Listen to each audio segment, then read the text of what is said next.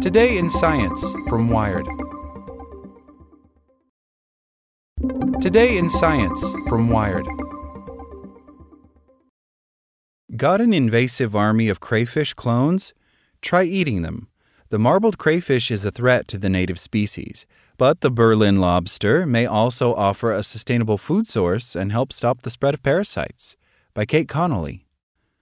The story originally appeared on The Guardian and is part of the Climate Desk collaboration. Small, bluish-gray and speckled, the marbled crayfish would be easy to overlook, except for the fact that it is likely to be coming to a pond or river near you soon, if it is not already there. The all-female freshwater crustacean has become a focus of fascination for scientists in recent years due to its unique ability among decapods, the family that includes shrimp, crabs, and lobsters, to clone itself and quickly adapt to new environments, as well as the fact that it has spread exponentially. The marbled crayfish was first recognized in 1995 when a biology student bought a bag of crayfish, sold to him as Texas crayfish from American traders at a pet fair in Frankfurt. After they started becoming a burden to their new owner due to their inexplicably rapid rate of reproduction, he distributed them to friends who in turn dumped them into rivers, lakes, and toilets from which they spread rapidly throughout Germany, much of mainland Europe, and most profusely, the island of Madagascar, home to unique but extremely delicate freshwater ecosystems.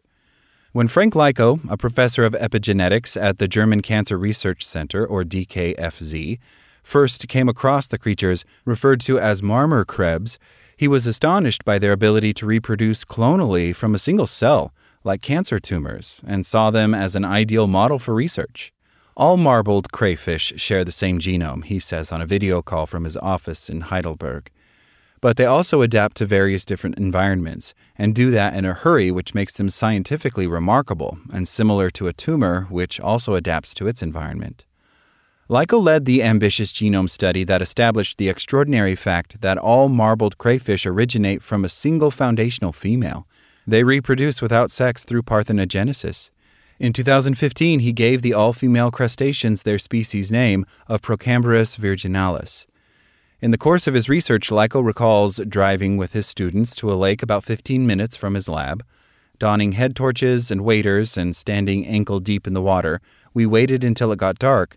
Then suddenly, they emerged in their hundreds and thousands, he says. With a hand net, we caught them from behind and put them in buckets. It was so exciting. Soon after that, we started experimenting with eating them and found they were quite tasty. The more we eat, the better. In Germany, where the marbled crayfish have invaded lakes and rivers, authorities have adopted a strict approach to them. Klaus Hidde, a retired bank clerk turned hobby fisher, was tasked by the Berlin Senate's Environment Department last year with setting traps for the crayfish, which have been found in 2 lakes on Berlin's western fringes. Not only are the crayfish in danger of killing off native species, but they can also carry the so-called crayfish plague, he says, referring to a fungal disease that more or less wiped out what had been a hugely successful European crayfish market 150 years ago. Hidde was first contracted by the department 4 years ago to catch armies of red swamp crayfish that had broken out of ponds in parks, including the Central Tiergarten, after heavy rain, and were found scuttling through the Brandenburg Gate. In 1 year alone, I caught 42,000 of them. I was seen as a bit of a savior, even if I say it myself, he says. He could get €13, around $15 per kilogram of swamp crayfish, and received €7, around $8, top up from the Senate. Berlin restaurants snapped up the crustaceans, serving them up to diners as the novel Berlin lobster. Hidde is earning less for the marbled crayfish because he believes officials are wary of creating demand for the cloned animals, which could promote their breeding and exacerbate the problem. I may give up unless they're prepared to make it worth my while, he says, admitting he had personally yet to develop a taste for the meat. I prefer to eat gambas or prawns when I go on holiday in Spain. Lukas Bosch, the co-founder of Holy Crab! A biodiversity startup, hopes the marbled crayfish's nutritional value will tempt Germans looking for sustainable alternatives to intensively farmed meat. The company is turning invasive species, from raccoons, Egyptian geese and wild boar to other crayfish, such as Chinese mitten crabs, into culinary delicacies, teaming up with top Berlin chefs to appeal to the ecological sensibilities of German diners. They have already sold the meaty tails of marbled crayfish on bread rolls and are experimenting with turning the animal's high-value protein into rich fish stews and stocks. As these crayfish have no natural predators, our thinking is, why can't Berliners take on that role, he says. Rather than giving up meat, in this case, the more of it we eat, the better. We need to learn to live alongside it. Ranja Andriansoa, a conservation biologist, first came across the marbled crayfish in Madagascar as a freshwater ecology student. In around 2010, she delicately lifts one out of a tank in her laboratory, a specimen around 12 centimeters long from the tip of its head to its tail. As it wildly waves its antenna and clawed legs, she points at its marbled carapace and small appendages on the underside of its tail, where the highly fecund animal can store between about 200 and 700 eggs. As it reproduces around 4 times a year without needing to mate, one female has the potential to create a population of several million genetically identical females.